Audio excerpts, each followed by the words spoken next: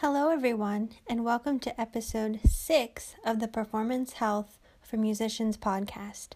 I'm your host, Amanda Sage, and in today's episode, I'll be talking a little bit more about posture, why it's important for us as musicians, and 3 quick exercises we can use to improve our posture. Let's get started.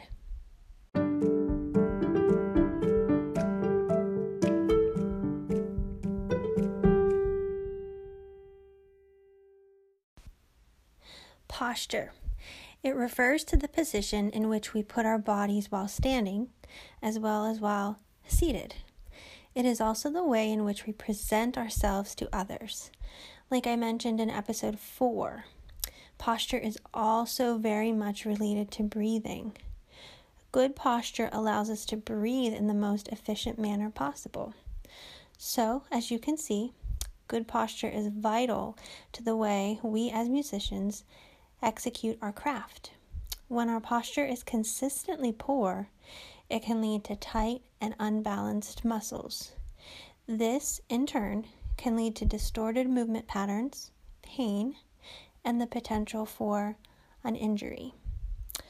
What contributes to poor posture? Well, many things.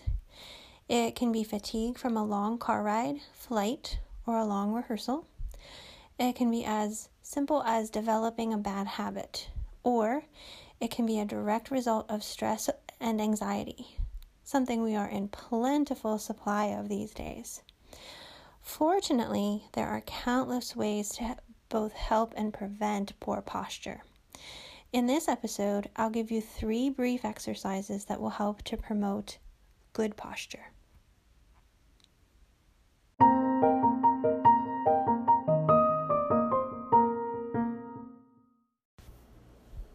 The first exercise is called a chest opener. The pectoral muscles located in the chest are a common set of muscles that become tight. When this happens, our shoulders become rounded forward instead of rolled down and back, which is the proper positioning. This exercise stretches those tight pec muscles and can bring those muscles back into their optimal positions. There are several ways you can do this type of exercise, but I believe the easiest way to choose any exercise variation is to choose the one you can do most conveniently. You won't need any equipment, just a little bit of space around you to stand comfortably. Keeping your feet shoulder width apart and knees loose, not locked, clasp your hands together behind your back, keeping them low. Imagine gently pulling down and back so that you feel your chest opening up and your shoulder blades squeezing together. Hold this stretch for around 10 to 20 seconds on average, longer or shorter depending on your preference. A quick note on stretching. You never want to stretch to the point of pain, only tension.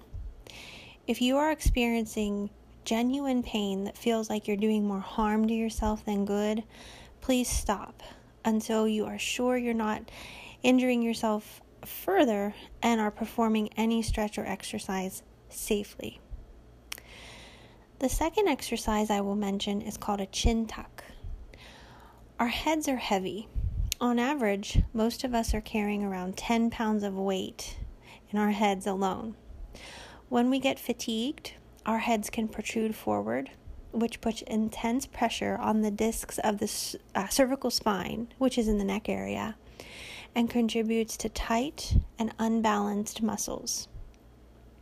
Chin tucks bring the head back and alleviates the stress placed on those spinal discs. This is one of my favorite exercises because it can literally be done anywhere. I've done these in the car on long drives before. You can do these seated or standing. Keeping your gaze straight ahead, gently bring your head back, imagining you are trying to make a double chin. It's basically the direct opposite movement as if you were trying to protrude your head forward. Hold for 5 to 10 seconds and then release.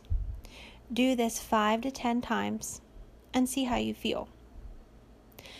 Lastly, I'll mention an isometric exercise called the isometric row.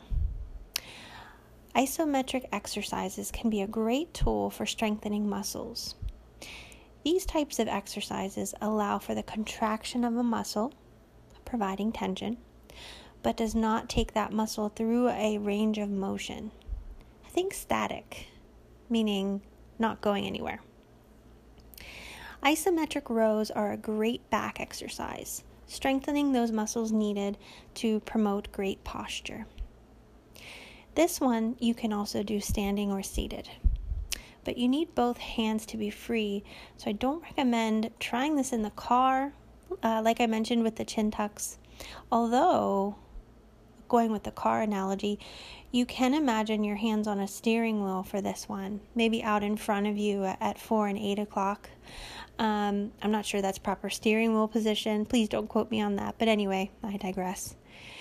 Your elbows should form a general 90-degree angle, and you want to keep them close to your torso. Then you're going to want to imagine pulling the steering wheel back toward you, but while bringing the shoulder blades together, back and down, like you want to put them into one of your back pockets. This exercise should be done slowly, and make sure your shoulders are not coming up while you are doing this. The shoulders should remain down and rolled back. Repeat this 5 to 10 times and see how you feel. Again, I must reiterate that if you have any doubt at all in your mind about the safety of these exercises, for you personally, refrain from doing them until you are cleared by your doctor. I have a video that I will repost to the Performance Health for Musicians Facebook page of all of these exercises that I just described that will help to clarify them visually as well. So make sure to check that out. So that about does it for this episode. For the next episode, I will be discussing the all-important topic of self-care. Self-care is so incredibly important, but I think now in these crazy times, it needs to be prioritized more than ever. So please be on the lookout for that new episode in a couple of weeks. But for now, make sure to take a look at my website, performancehealthformusicians.com, and my social media pages on Facebook and Instagram. Just search for Performance Health for Musicians. And any of those platforms are ways to get a hold of me and to either leave comments or ask questions. I'd love to hear from you. Thank you so much again for tuning in, and I look forward to talking with you again next time.